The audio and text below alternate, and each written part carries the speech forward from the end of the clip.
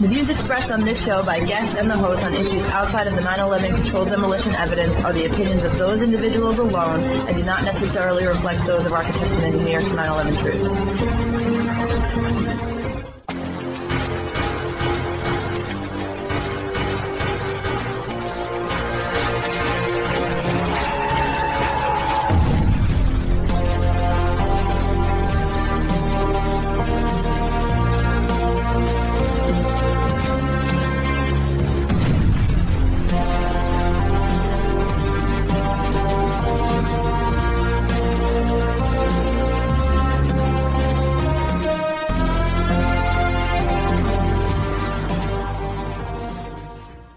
Welcome to 9/11 Free Fall. I'm the host, Andy Steele. This week we're joined again by Craig McKee. He's been a journalist in Montreal for over 30 years, covering news and entertainment.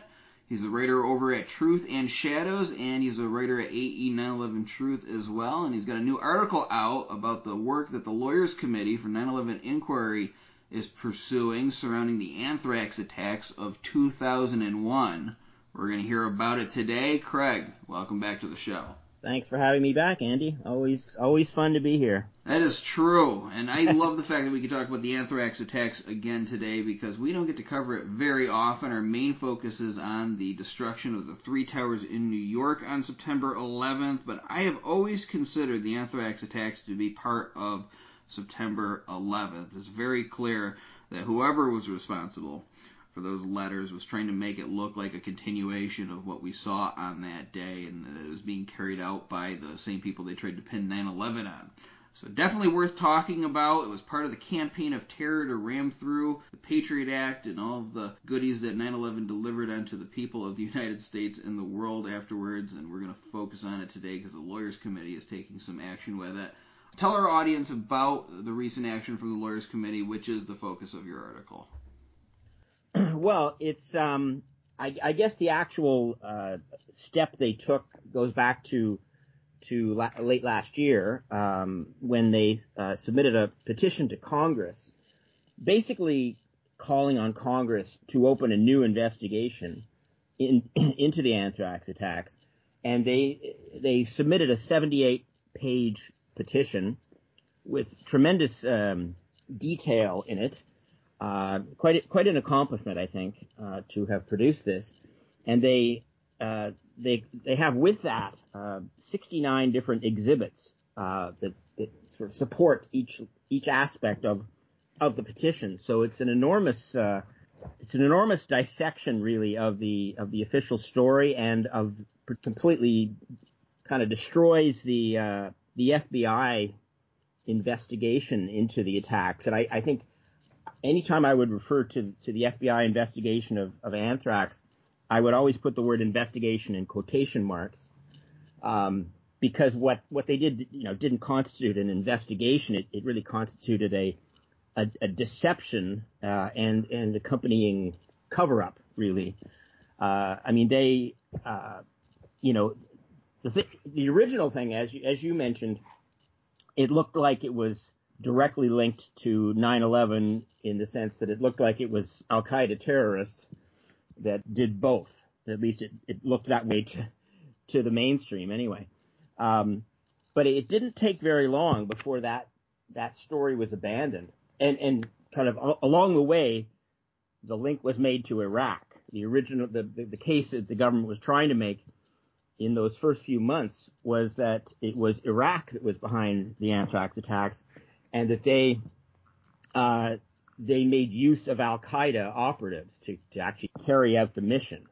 So that story kind of went by the wayside fairly early, and it settled on the idea that it appeared to have been, a domestic, in quotes, terrorist who had carried out somebody inside the U.S. military. But even though it was being focused on the military, they were still talking in terms of a lone nut, somebody that had gone off the deep end. So there wasn't any kind of, it was at no point was the U.S. military being blamed for this. It was just an individual. And one of the things I learned more about, it's one of the things I enjoyed about doing this article, was that although I knew a certain amount about the anthrax attacks, and I think a lot of people in the 9/11 Truth movement, they know a certain amount about it, but I wonder how many of us really know a lot about it. And I learned a lot of new stuff from doing this. Certainly, just one of the things that's amazing is how the FBI kind of went from suspect to suspect and really, harassed people and surveilled them and finally settling on Bruce Ivans, who clearly the case that the Lawyers Committee is making is that Bruce Ivans not only wasn't guilty of this, but could not have done it. But they really, this guy appeared to be a kind of emotionally fragile person. And, they harassed him to the point where, it seems that he committed suicide. And, some people would have questions, I guess, about whether he actually did that or not, or whether he's murdered. So with Bruce Ivans, what they did is they waited till his apparent suicide before they named him publicly as the lone perpetrator, which seems like a really kind of slimy thing to do. And that's been their claim ever since, that Ivans acted alone and that he carried out all the attacks. But the fact is that in the article I interview 3 different people who are from the Lawyers Committee and the Anthrax Committee within the Lawyers Committee. And Dr. Meryl Nass is one of them, and she's been an anthrax expert for more than 30 years, and she knew Ivans personally.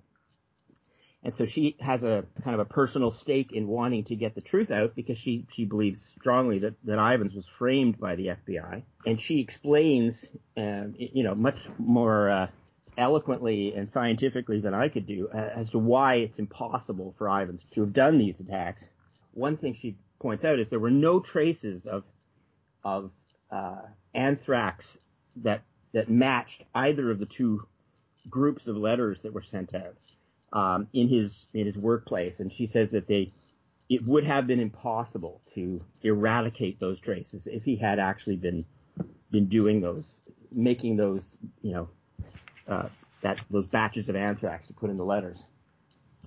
So really, Ivans was clearly a patsy in all this, and it seems like such a shame because they harassed the man basically until he killed himself, assuming that's actually what happened. And they've stuck to this ever since. And the interesting thing too that I learned about it is that the Lawyers Committee's made contact not only with several of the scientists who worked at Fort Detrick, and all of them are supportive of the idea that Ivans was innocent. But they've also made contact with with Rick Lambert, who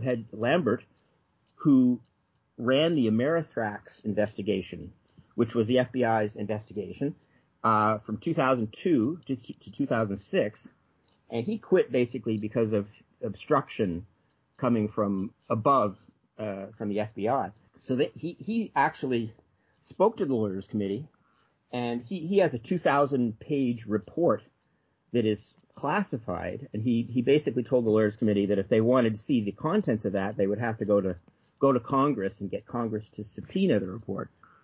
But what he did tell them, though, is he said that there are about 16 pages within that 2,000-page report where they basically exonerate Ivans as being the anthrax attack orchestrator. So even the people who we would think of as being on the inside, like the military scientists and the former head of the FBI investigation, they're saying that Ivans didn't do it.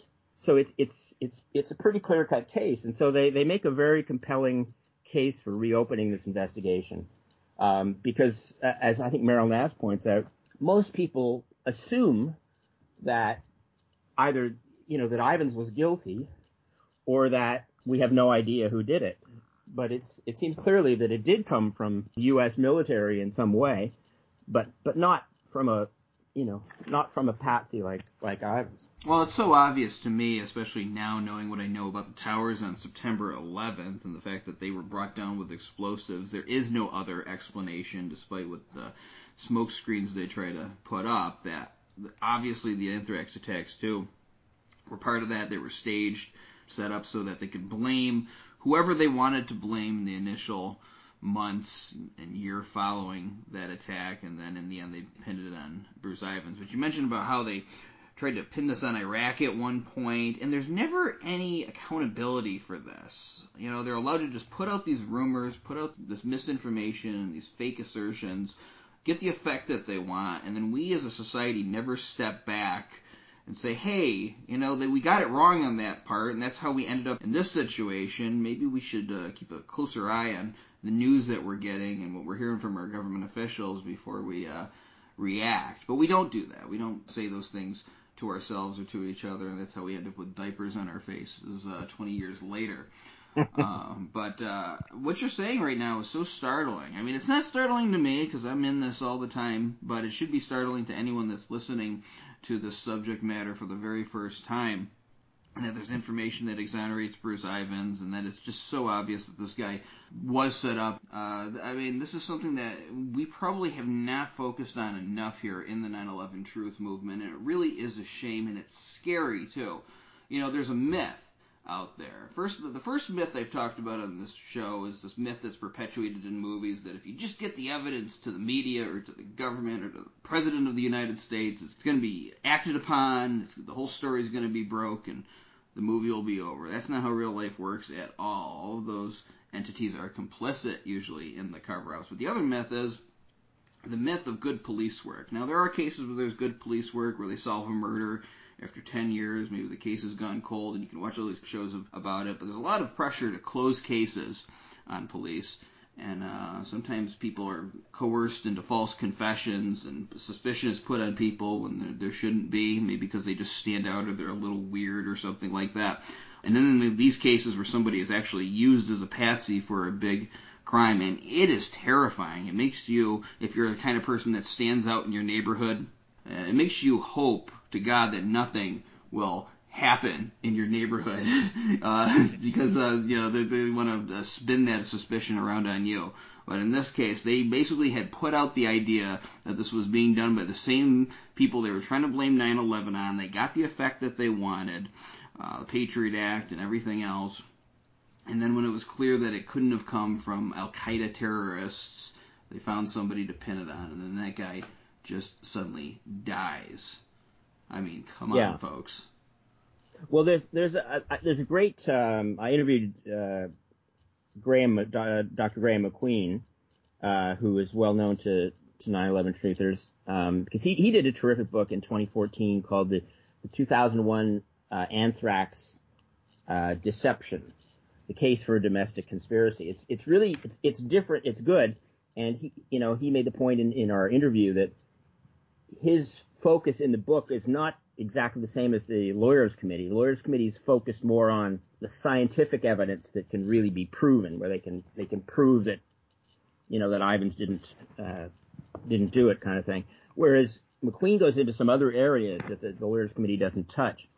And he gave me a really good quote. I'm going to read it to you because it kind of crystallizes why the anthrax attacks kind of shed some light on 9/11 and why they kind of give us a clue that the whole thing was two parts of the same deception. So anyway, what he says is, what we're being told is that on September 11th, real Islamic terrorists attacked New York and Washington and killed a bunch of people.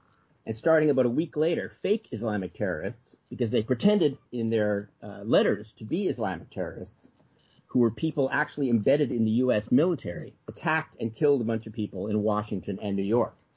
It strains credibility. It would make anyone ask if the second one was fake, then maybe the first one was too. And it's so obvious and clear that the other thing too that I found interesting in Graham's book is that he really does a great job of chronicling the indications that the media had foreknowledge of the coming anthrax attacks.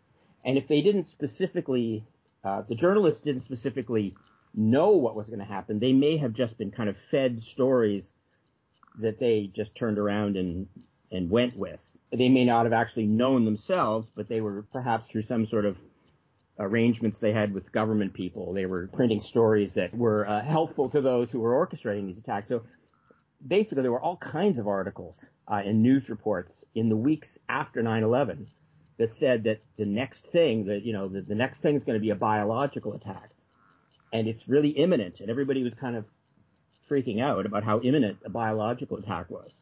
So again, talk about straining credibility that the media could turn their literally a few days after 9/11 could be focused on biological attacks, and then presto, these anthrax things come along. So I recommend that book as well. But if anybody really wants to sort of understand the scope of the Lawyers Committee, what they've done, you can go to their website and you can read the whole 78-page petition, which is amazing, and with all the exhibits.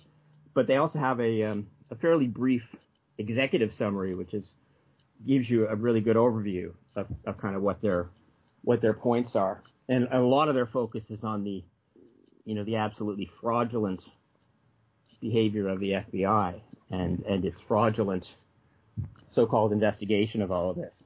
I like to make observations, too, when I look at these things. And we all know that the American media, Western media really, loves to be hysterical, loves to be reactionary, loves to just beat a point to death for as much as they can to keep the story running and get that advertising revenue. And I guarantee if there was a garbage man that went crazy and killed 5 people in a neighborhood, there would be all sorts of stories about it. There'd be panicked news stories telling people, how do you know if your garbage man is safe?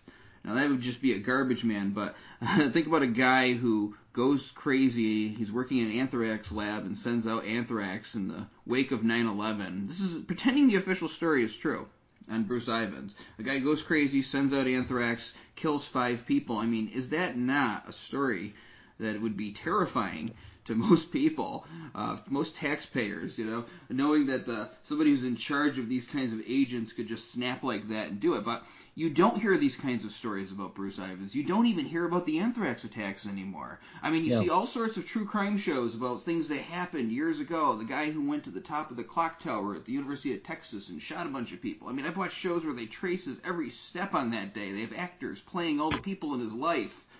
There's been movies about it. Right? But nothing. You don't hear hardly anything about Bruce Ivins anymore. And I mean, that would be, if this was all true, this is all really happened, I mean, that would be a story that should be covered on ID channel and made for TV movies and such, but never see it. And it's because they want to hush it all up because none of it makes any sense. And I know a lot of people have turned off their common sense out there in the public, but this one is so fishy. I really think that if enough people actually looked at the details of this, their spidey senses would be going off. I'm glad you mentioned Graham McQueen, too, because you cite in this article, with this paragraph, in the 2001 Anthrax Deception, Chapter 7, page 134, McQueen addresses a stunning link between the anthrax attacks and 9/11 in the form of a connection between several of the alleged 9/11 hijackers and the first person to die in the anthrax attacks. Could you elaborate on that? Yeah. This is a fascinating detail that I don't think I'd be surprised if most people in the truth movement are familiar with these details. I certainly wasn't until I read the book. It starts with one of the targets of the first group of anthrax letters was a paper in Florida called The Sun, which is owned by the same company that owns the National Enquirer. And this guy Mike Irish was the paper's editor-in-chief. And the first person to die from anthrax, there were 5 people who died, and the first one who died was a man named Robert Stevens, who this guy Mike Irish had known for 25 years. And Irish's wife, Gloria, was a real estate agent who not only sold Stevens his home, but also found apartments for basically 4 of the alleged 9/11 hijackers, 2 apartments with 2 each in there, and she was acquainted with more than just those 4, I believe, including in this some of these people are linked obviously to the different aspects of 9/11, including New York, of course.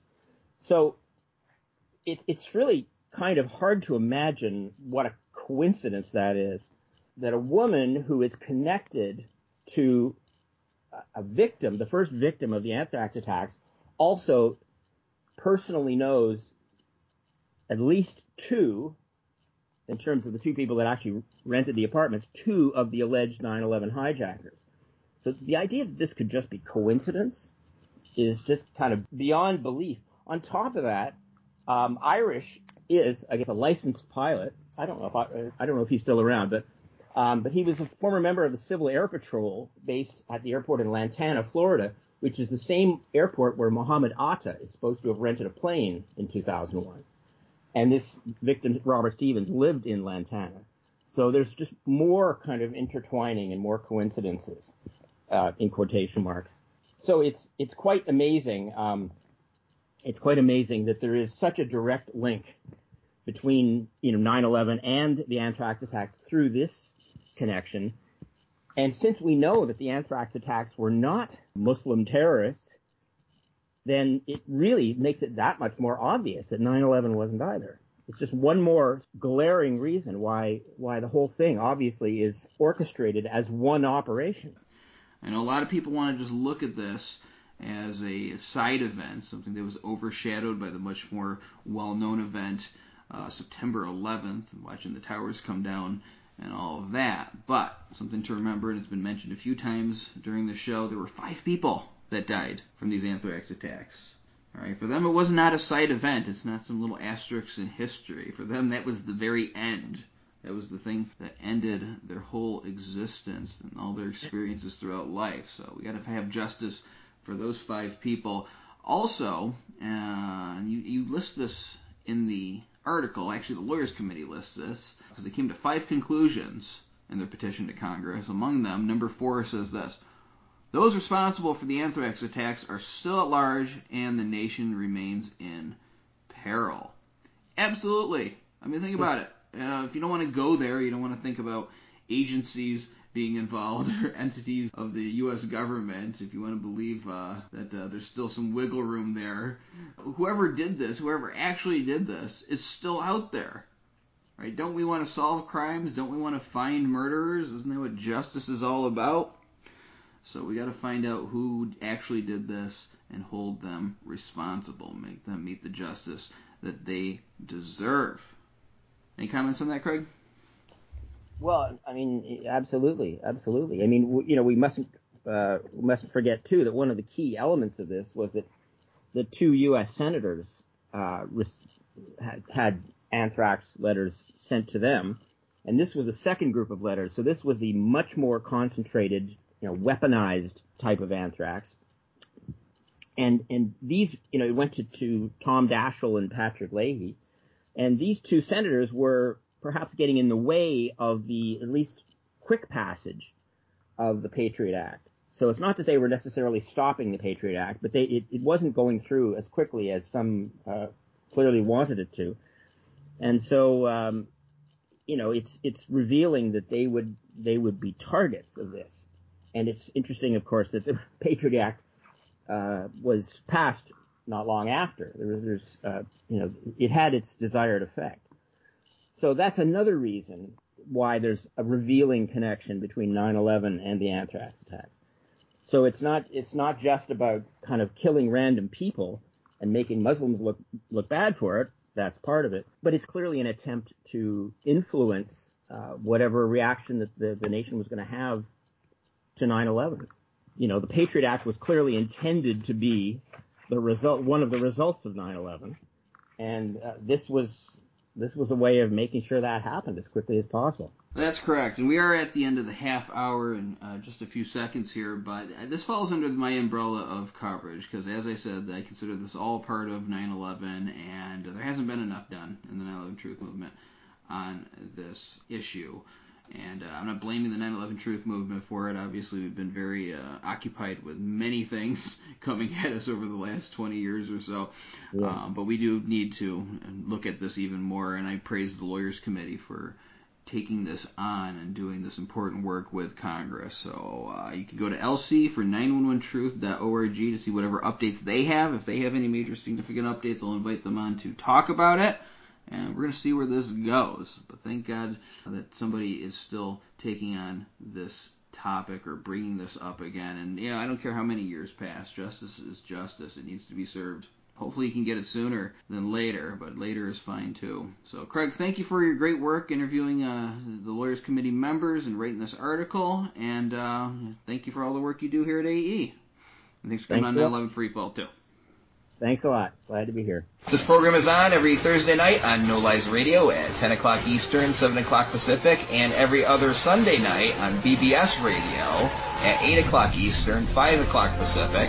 You can also keep track of the archives by going to 911freefall.com.